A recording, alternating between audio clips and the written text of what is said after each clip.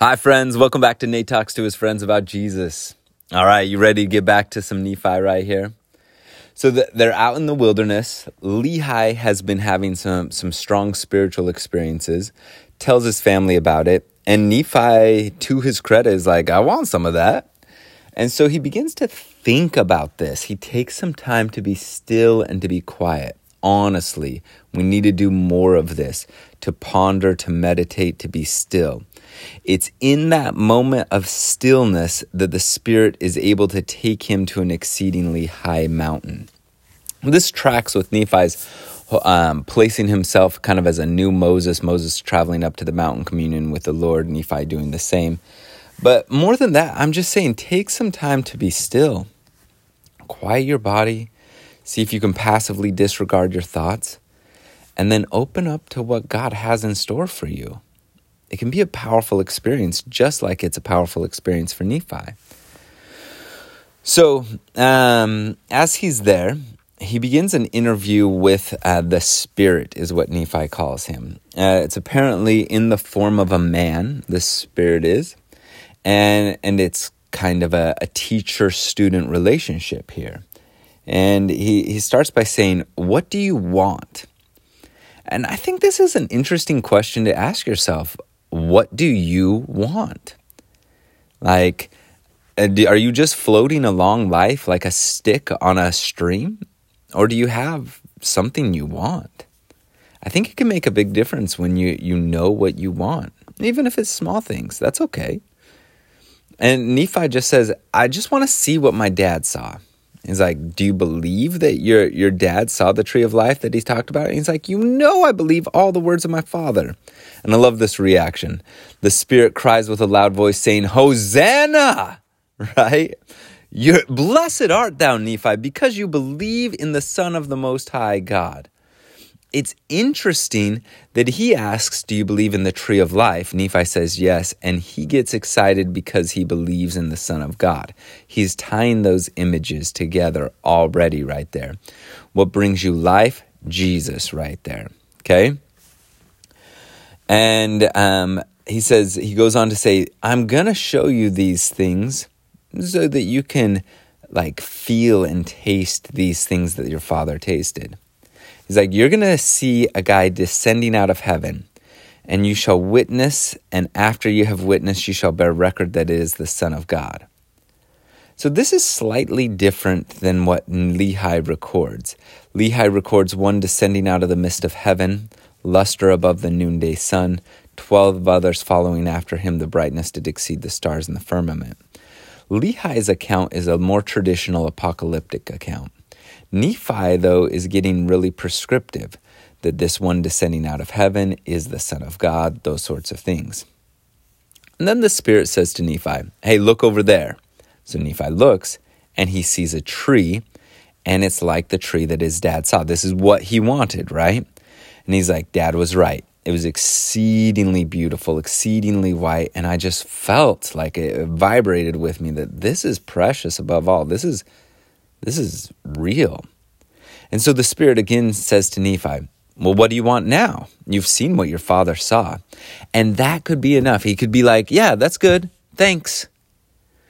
But he says now, he's like, well, I want to understand this better. I don't know if I'm getting it all. I think this is a huge Nephi skill. He is not content with the surface level. He asks. One of the most repeated phrases in all of the Bible is ask and ye shall receive. But frequently we don't. Nephi asks and it makes a huge difference. And it tells us something about our Father in heaven who we're working with. He seems to give you what you want. Sometimes he gives you what you need, and he is abundant and gracious. But he also allows us to choose. Agency is huge here. And it seems to be if Nephi is just content to see what his father saw, game over, that's it, we're good. He saw the tree, it felt good, we're good. But he's like, I want to know more. So the angel says, look. And I looked and I saw Jerusalem. He recognizes it because this is his hometown, right? It would be easily recognizable to him. And I beheld the city of Nazareth. I don't know if he's ever been clear up to Nazareth, but apparently he's familiar with it. And in the city of Nazareth, I beheld a virgin, and she was exceedingly fair and white. Now, time out. Remember, Nephi at the time of this vision is a teenage boy, and trust a teenage boy to see a girl and point out that she is hot. I love it. I just do. It's real. It's real. And I saw the heavens open, and an angel came down and stood before me, and he said, Nephi, what do you see? Now, this method of question and response is kind of a new one in the Old Testament biblical pattern. It's really kind of a Socratic method, but Socrates is going to come a couple of 100 years later. However, it's not unusual for God to tailor his message to the prophet receiving it. Isaiah speaks very poetically and symbolically. Ezekiel builds models in the street. There's a huge diversity in how God teaches. So it's not unthinkable that to somebody like Nephi who's questioning to kind of have a dialogue with him. I just love that our Father in heaven speaks to the person where they're at. And so Nephi, they have a conversation. So what do you see? Nephi says, a virgin, most beautiful and fair above all other virgins. Again, in case you missed it the first time, the girl is hot.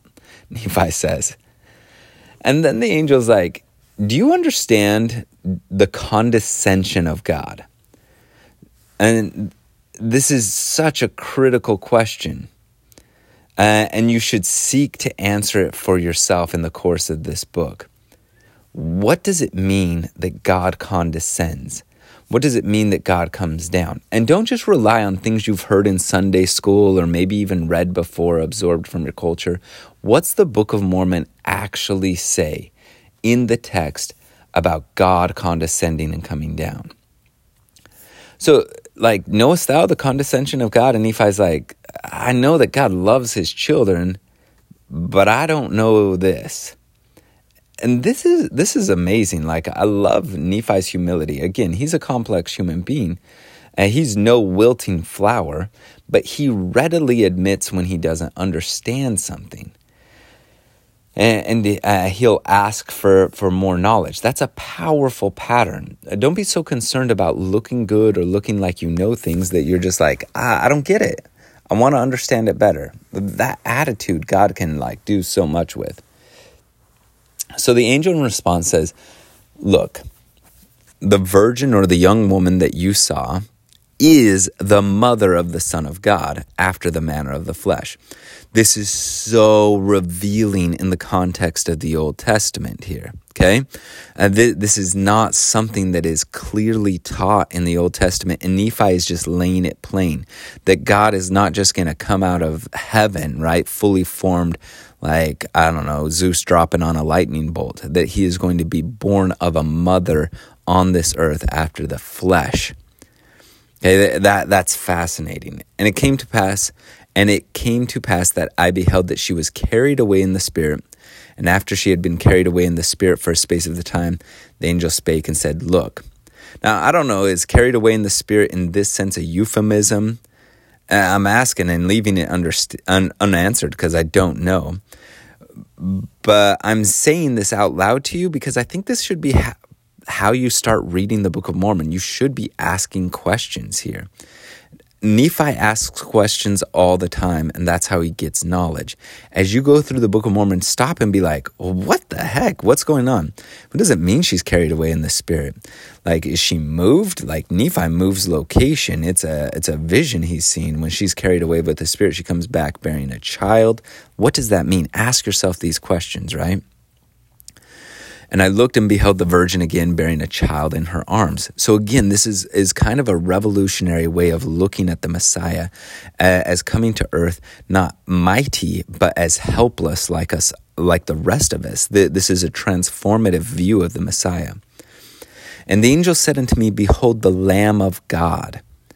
Again, we'll talk about this later, but Lamb of God is a new title. It's not one that's used until John in the Gospels and the book of Revelation. So Nephi is using some interesting terminology to talk about the Messiah, a child, a lamb, the Son of the Eternal Father, the tree, okay? Do you understand God's condescension? Usually when we think about God lowering himself, we skip right to the Garden of Gethsemane. Notice for Nephi that God's condescension begins with birth, not begins with death. Death is part of it, right? Atonement, suffering, that sort of thing is part of it. But it begins with birth. All right? Okay, so knowest thou the meaning of the tree of life now? And so interesting that he just doesn't give him an answer, but he shows him several things, and these several things are God coming to earth as a child. Do you understand the condescension of God? Do you understand the tree of life? And Nephi's response is yes. I understand that it is the love of God which sheddeth itself abroad in the hearts of the children of men, wherefore it's the most desirable of all things. This is huge. As Latter-day Saints, the central controlling aspect of the condescension of Christ is the love of God, and it spreads everywhere, and it is the most desirable of all things.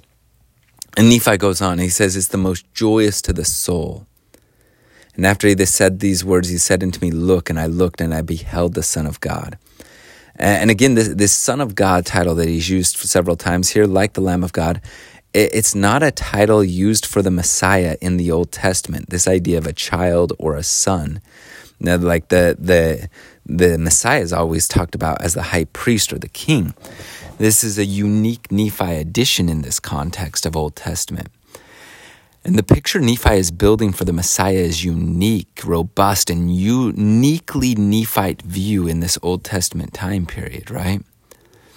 And I saw the Son of God going forth among the children of men. And I saw many fall down and worship at his feet. And it came to pass that I beheld the rod of iron which my father had seen was the word of God, which led to the fountain of living waters, or the tree of life, which waters are a representation of the love of God. And I beheld the tree of life was representation of the love of God. So a couple of things here. First, the fountain of living waters and the tree of life are synonymous terms. Notice that it's the same thing. They're living or life. And also notice the love of God, right? It seems to imply that faith in the Son of God involves living life in the love of God. Take that in for a second. The scriptures or the word of God will lead us to the love of God. If the scriptures are leading you to a different place, I submit to you that you're reading them wrong. If the scriptures aren't carrying you to a greater sense of his love, his redemption, his light, a fullness, try again, because Nephi is pretty clear here that the scriptures or the word of God are going to lead you to the love of God, and that love is going to be transformative. And so then the angel goes on. So look and behold the condescension of God. And I looked, and I beheld the Redeemer of the world, of whom my father had spoken. And I also beheld the prophet who should prepare the way before him. And the Lamb of God went forth and was baptized of him. And after he was baptized, I beheld the heavens opened, and the Holy Ghost came down out of heaven and abide upon him in the form of a dove. And I beheld that he went forth ministering unto his people in the power and great glory. And the multitudes were gathered together to hear him. And behold, they cast him out from among them. And I also beheld 12 others following him. And it came to pass that they were carried away in the spirit from before my face. And I saw them not. And it came to pass that the angel spake unto me and said, look. So notice several things about the condescension. We know, number one, that the condescension of God is that he is going to be born, right? Born into a poor mother in a poor country, and he's going to experience all the weakness of being human. Part of the condescension of God is to become completely human. Then he's going to submit and be baptized. Then he's just going to spend his life ministering and lifting others and even being rejected by others. That is the work of the condescension here, right? Now the Spirit is going to have him look at a different angle, a different perspective, right? And I looked, and I saw the heavens opened again, and I saw angels descending upon the children of men. And he said, "Look!" And I looked, and I beheld the Lamb of God going forth among the children of men. And I beheld multitudes of people who were sick and afflicted with all manner of disease, and with devils and unclean spirits. And the angel spake and showed all these things unto me, and they were healed by the power of the Lamb of God, and the devils and the unclean spirits were cast out. Like the Son of God spends time with those who aren't clean. Think about that. And I think it's easy to think about the sickness. Some of you are really good around sick people. For most people, there's innate, I don't know if this is the wrong word, but disgust almost. When you see festering sores or illness or vomit or disgust, like just it's repellent to us. And Jesus goes there, and he ministers there, and he heals there. And I submit to you that is simply even a symbol of his ministry to all of us who are spiritually sick, broken, and unclean. Do you knowest thou the condescension of God? It's him being completely mortal and going among those who are all suffering this mortality and healing it, right? And it came to pass that the angel spake unto me again and said, Look, and behold, the Lamb of God was taken by the people. Yea, the Son of the everlasting God was judged of the world. And I saw that he was lifted up on the cross and slain for the sins of the world. There's a lot of room for interpretation there on that phrase, slain for the sins of the world. You might think of it and open up to maybe different interpretations than you think before. Maybe it's not for the punishment of sins, but because the people miss the mark and can't see it, they kill their God. But regardless, either way, notice what the condescension of God means. It means that God himself dies in a painful manner. He lives as a helpless mortal born to a poor country, to a poor mother. He ministers to the sick and the broken. He heals, he teaches, and finally he is lifted up on the cross and dies. Now notice, in an Old Testament context, this is a gigantic leap, right? This seems so normal to you because you've grown up with this, but the idea that the true king, the Messiah, would be judged by the people, what a preposterous, ridiculous, insane idea. In kind of one moment, this angel, the Spirit, is rewriting Nephi's understanding of what the Son of God is. And this new understanding of the Son of God is going to influence what you see throughout the rest of this book when it comes to Jesus Christ. It's going to be such a new, fresh take. And this vision is foundational to this. And here's the thing, Nephi would have understood about crucifixion. This is something that's used pretty broadly by the Assyrians and the Babylonians. It's eventually going to be adopted by the Persians and then finally the Romans, who are going to administer it to Jesus. So the fact that he talks about this is just fine, and he understands this. But notice that Jesus, the Son of God, the Lamb of God, was slain. And I saw the multitudes of the earth were gathered to fight against the apostles of the Lamb.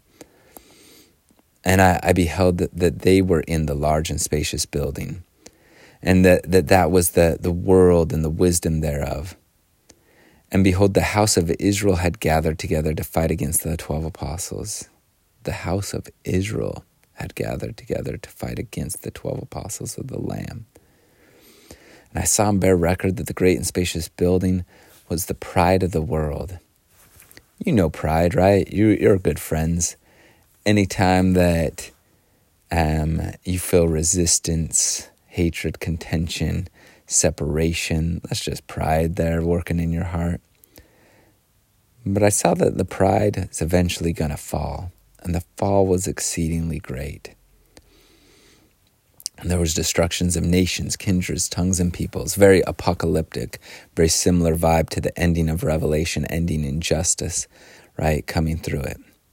So then the vision continues in chapter 12. The angel says, "Look, and behold the seed of thy brethren in the promised land. And I saw wars and rumors of wars and mist of darkness and thunderings and earthquakes and vapor of darkness."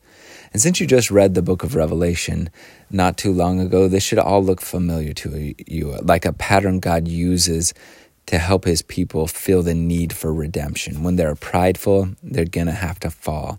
There's going to be war, darkness, storms, earthquakes, so that you will be broken open to receive.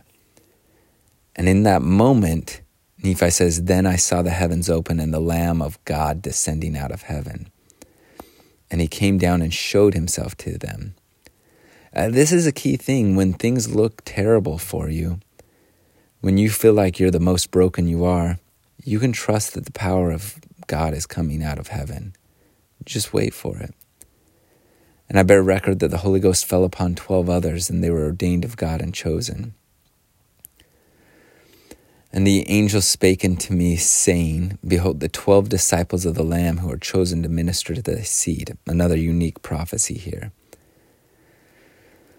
And because of the faith in the Lamb of God, their garments are made white in his blood. Very apocalyptic phrase. You can find it there in Revelation 7 too.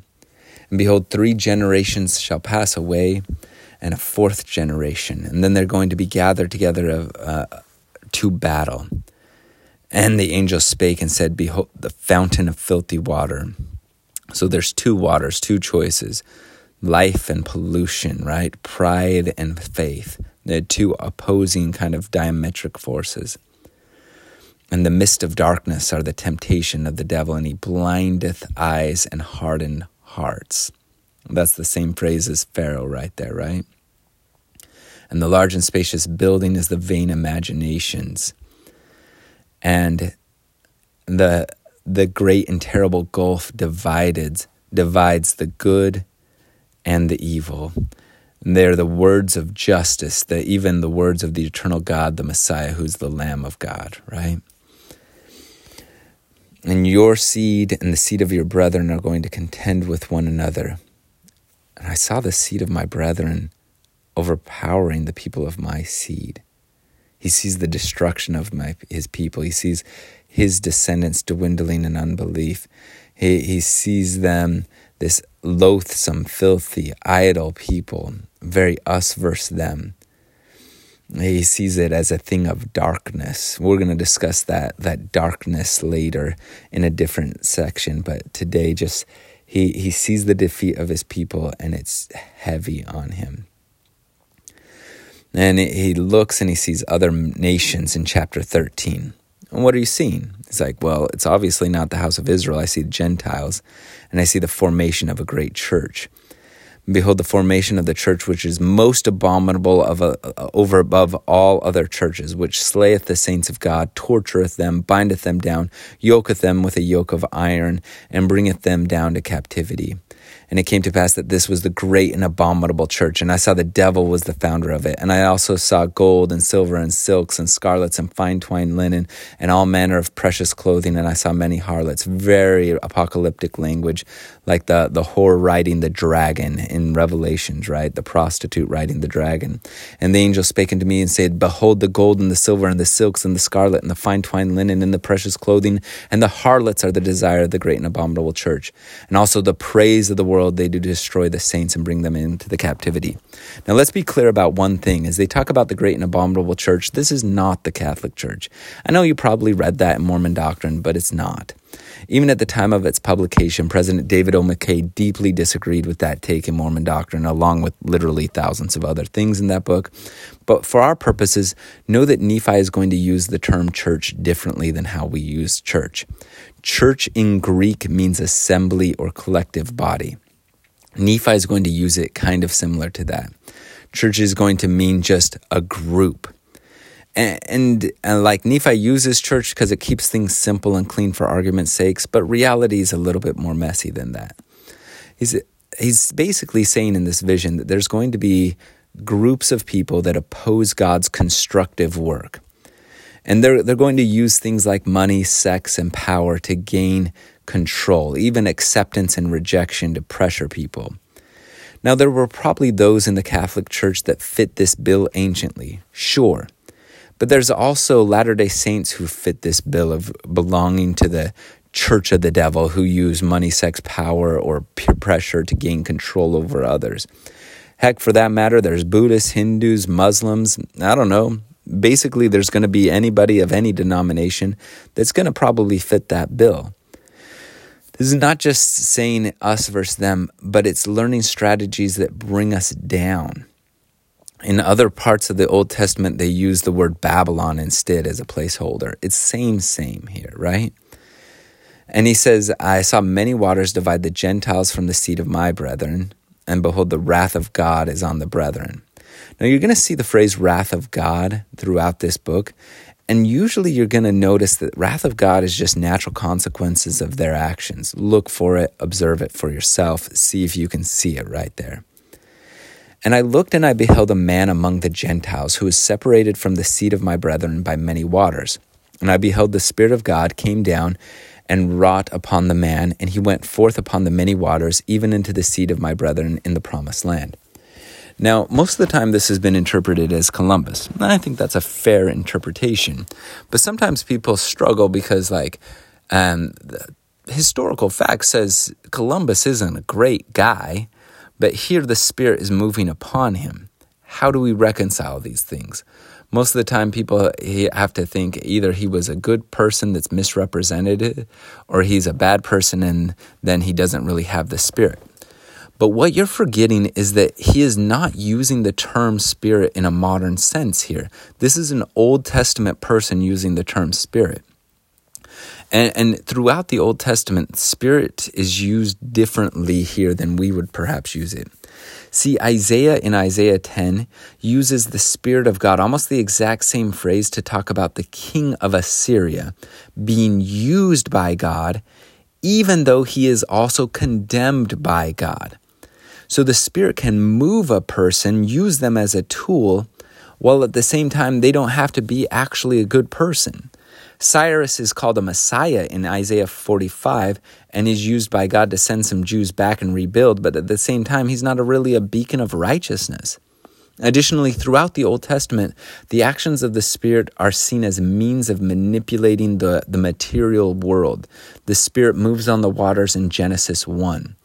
The Spirit carries people away, like it just did with Nephi here in 1 Nephi 11. The Spirit conveys technical knowledge, like you can see in Exodus 31. The Spirit also leads guys like Othniel to war in Judges 3. I think in Judges, you get a great example of this in Samson. Samson is a dirtbag, but consistently the Spirit moves upon this highly questionable person, helps him tear a kid goat apart, helps him kill. The Spirit also, like you see in Samuel, is the one that helps Saul when he gets angry kill a bunch of Ammonites. Here's what I'm saying, basically, is that the Spirit here in Nephi's time period and usage, when it comes upon Columbus, doesn't make Columbus a good, righteous people. It doesn't mean that all of his works are approved, but it makes him a tool in God's hands to move something forward. Okay? Can you live with that? And we can talk about it more later if you want. Just call me up. Anyways, it came to pass that the Spirit of God is wrought upon other Gentiles. I submit that this is the same usage, right? And they come apart. And it came to pass that the multitude of the Gentiles upon the land of promise, and I beheld the wrath of God that was upon the seed of my brethren, and they were scattered before the Gentiles and smitten. What do you do about this? The descendants who are innocent are punished with the wrath of God here. Here's the thing. Nephi is clearly seeing this through the lens of a middle-aged man who has gone to war and killed and seen others killed by his brothers. So he doesn't really have anything good to say about his brothers, so he's going to filter it through this lens. I would just exercise caution with that there, right? And again, most of the time when you're going to see the usage of the wrath of God, you're going to see just natural consequences coming out here. And I saw that my people were slain, right? And I came to pass that I beheld the Gentiles who had gone forth out of captivity. They did humble themselves before the Lord, and the power of the Lord was with them. Synonymous, the Spirit of God, power of the Lord, right? And I beheld that their mother Gentiles were gathered together upon the waters and upon the land, also to battle against them. Clear reference, we can say, to the Revolutionary War here, right? And the wrath of God was upon all those who gathered together against them. And I, Nephi, beheld that those who had gone out of captivity were delivered by the power of God out of the hands of all other nations. There really are some miraculous things historically that take place here. I think David McCullough makes a pretty cogent argument for that in his book 1776, if you want to check it out. Miracles all over the place here. And it came to pass that I, Nephi, beheld that they did prosper in the land, and I beheld a book. And it was carried forth among the Gentiles. This is the Bible, right? Knowest thou the meaning of this book? And Nephi's like, I don't have a clue. Okay? Again, I love this about Nephi. He's willing to admit when he doesn't know things. And so it says, behold, this is the book that proceeds out of the mouth of the Jew. Most of the compilation of the Old Testament portion of the Bible is going to start after the scattering that Nephi and Lehi have prophesied, right? After Babylonian captivity, that's when it's going to compile. So Nephi's seen this future compilation of the Old Testament, right? And it's a record of the Jews, a record of the covenants of the Lord, and with the house of Israel, right? It's the fullness of the gospel when it goes out from the mouth of the Jew. And out of the mouth of the 12 apostles and the witnesses of the Lamb, it goes forth in the purity and a truth and by the hands, right? And that then he sees something interesting. But the book they have, it goes forth in purity, a witness of Jesus Christ. But I see that church, which is the great and abominable church, most abominable above all other churches, they have taken away from the gospel of the Lamb many parts which are plain and precious. And they have done this that they might pervert the right ways of the Lord, that they might blind the eyes and harden the hearts of the children of men. Wherefore thou seest that after the book has gone forth through the hands of the great and abominable church, that there are many plain and precious things taken away from the book. Okay, time out just for a minute here. So sometimes in the interpretation of the Bible, there may have been people who were malicious like they're kind of describing here. I think most of the time, these are just flawed humans. It's guys like Jerome who translates the book from Greek to Latin, one of the most influential translations of all time, the Vulgate version of the Bible. Jerome, from what we can see from historical records, seems to be super angsty about sex and sees everything bad in his life as a result of Eve and sex. So he sees us as flawed and fallen and in need of punishment. So he translates Jesus' word of metanoia, moving beyond thought, new life, fresh beginning, all of those meanings. He translates that word as repentance, self-punishment. It's plain and precious truth, gone. Disgusting. I hate that translation. But I don't think he's being, mean about it. Or you got guys like well-meaning Augustine perpetuating an idea of depravity of mankind. These are crucial changes. But it's not like a cabal of specter. It's just we're all idiots. There's not a single parent who's currently not in the process of screwing up their kids. Not that we're trying to. We're just all imperfect. Likewise, there's probably not a single scribe who hasn't botched the delivery of the fullness of the gospel.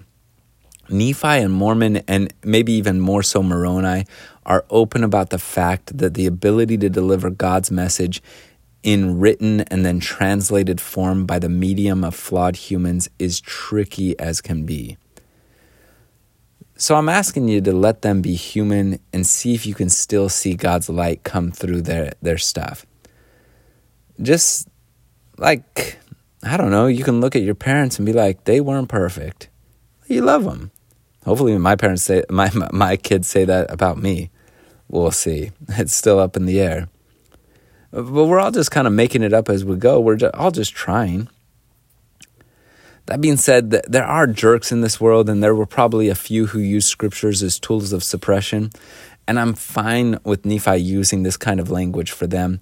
I'd just be careful with it.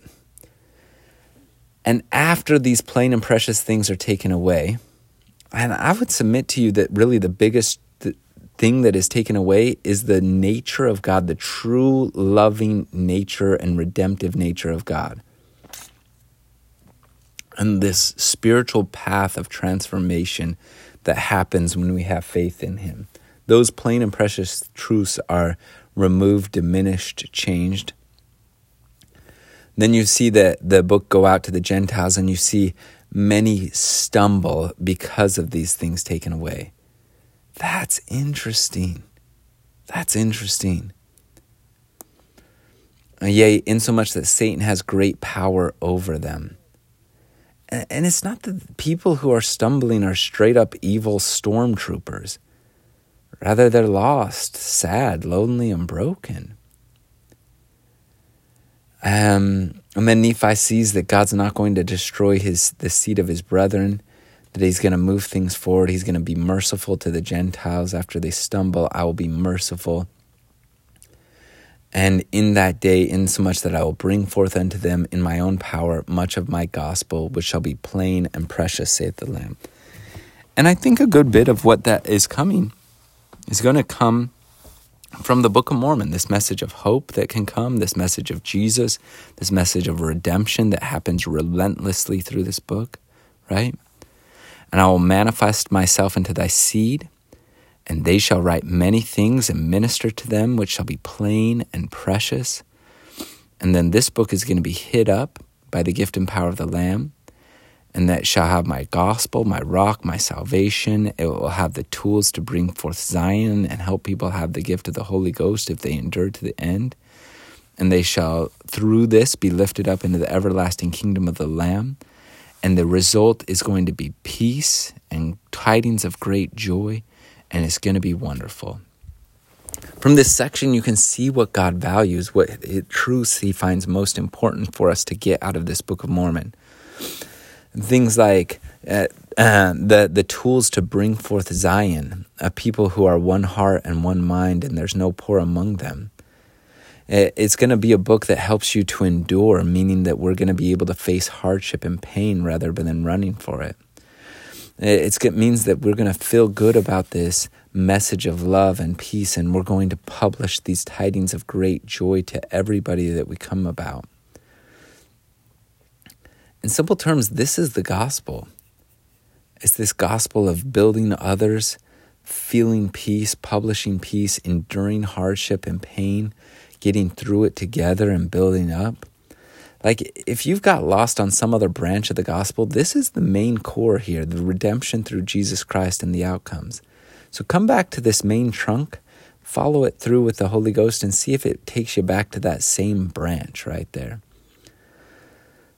This is not condemnation or compulsion, but it wins through acceptance, submission, and love. It's the kingdom of the Lamb who wins victory through enduring pain and death.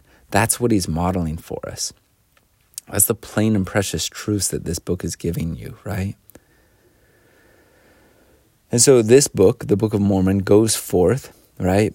And with the book and the Bible, and together these books convince of Jesus Christ. They convince that Jesus' resurrection. They help us see the truth of the Lamb of God, the Son of the Eternal Father, the Savior of the world, and that all men must come unto him. This is the purpose of this book, and that help people to have one God, one shepherd over all the earth. And know that it's kind of an up-down system. Nephi even says, the last shall be first and the first shall be last. God is going to redeem us. In chapter 14, and it came to pass, if the Gentiles shall hearken unto the Lamb of God in that day, that he shall manifest himself unto them in word and also in power and very deed, unto the taking away of their stumbling blocks. That is such a cool promise. Try Jesus on this. We always say that the word of wisdom or tithing are testable promises. What about this one? Trust that God has saved you already, past tense, and see if you feel power come into your life, especially with things that trip you up easily. Notice the order, though. You don't get rid of the things that trip you up first on your own, and then you feel his power. You trust him first, and then he helps you get rid of your stumbling blocks. But you can't be stubborn about it or harden your heart, right? And then he goes on to talk about just this prophecy of the future, these two groups of people, one with blindness of mind, trying to use money, sex, and power to trip other people up, and others who are using faith and who are building people up, and there's no poor among them, and the conflict that comes between these two ideas, right? Basically, it's either you trust Jesus and you let go, or you suffer. That's it. And I'm telling you, this does not mean like Church of Jesus Christ versus everybody else. Like you can 100% be a baptized bishop in the Church of Jesus Christ of Latter-day Saints and have no actual trust in the true and living God. So like it's just, we choose to trust God, right? We choose to make Jesus the controlling feature in our lives. And when we do, there is strength, there is power, there is preparation, there is help that comes right here. And then he goes on to describe a very revelatory, meaning book of Revelation, type of end to the world and this conflict that goes on and the disputes and the hard hearts and things like that. And then poof, the vision is over. So I don't know what you do if you're Nephi here, right? You got some really good truth that God is teaching you, but it's also some really scary and heavy stuff. And he's kind of weighed down. He sees that he's going to have kids, but his kids are going to get wrecked. And those that are left aren't going to see God's true nature, and it's going to lead to a lot of sorrow and heaviness. And so he goes back from having this spiritual experience to the tent of his father. And as he goes back, feeling kind of heavy and weighed down, he sees his brothers, and they're arguing about what their dad had said. And Nephi steps in, and he's like, what are you going on here? Like, how come you just don't ask? And they're like, well, God's not going to tell us stuff like that. And he's like, guys, just ask. So anyways, they're like, okay, we don't understand what he's talking about when he talks about all this like olive tree stuff. And Nephi's like, well, did you ask? He's like, well, God's not going to talk to us. He's like, you're not even trying. Like, why don't you ask right here? And basically Nephi says, okay, I asked. And basically what it means is that there's a scattering of Israel going forward, but there's going to be a gathering in the latter days when we come to a knowledge that we forget and that we're going to be restored by Jesus. And so then his brothers are like, well, what about the tree of life? What about the tree that our dad saw? And Nephi's like, well, it's the tree of life. What about the rod of iron? Well, it's the word of God that brings us to the tree of life. Nephi's like, come on, just listen to God and he will help you. Well, what about the river of water? And Nephi's like, well, it's the gulf that separates the wicked from the good, right? And then he kind of wraps up with his brothers and he's just like, guys, basically there's two paths you can take. You can trust God and eat the fruit and have a good life now. Or you can go without it and kind of fight and struggle on your own. It's kind of your call. And I think the same question is here for us. With all the history, all the visions, all of that, it's really simple. There's two groups of people. Those that trust God and life becomes rich and meaningful right now, and those that don't and it starts to be a struggle. What does this decision really actually look like in day-to-day life? I don't think it's nonstop bliss. I don't think it also means you're in the temple 24/7. I think it means you live real life and you seek to build, trusting that the Lamb of God has got you. I don't know what real life looks like for you. But my real life looks like going to work, driving kids to activities, and trying to figure out what to have for dinner. I mean, it keeps happening every night. At dinner, I don't even know what to cook most of the time. Sometimes it just means going to church every week, and sometimes being bored at church. And it's really mundane stuff. So here's my question. In the midst of all this mundane stuff, is it possible to have a sense of the tree of life and the joy of God in the middle of it, the magic of it all? I think the key is to trust Jesus enough to be aware of where you are. Most of the time we're physically where we're at, but mentally we're lamenting what we don't like about the situation. We're planning a way out. We're worrying about something we botched. We're missing life. So this week when you're driving kids, talk to them. When you eat tacos for dinner, one of my specialties because it's super easy to make, tell your kids stories about when you're young. They don't even have to be interesting stories. Just tell some stories. Yesterday, I wrestled with my youngest son. That's the whole story. Nothing happened. I was just there with my youngest. It was fun. In all of this, don't get lost. Nephi is saying there's just basically two paths you can take. You can trust God and eat the fruit of the tree of life now. You can have life more abundantly. Or you can go without. It's your call. What desirest thou? In the name of Jesus Christ, amen.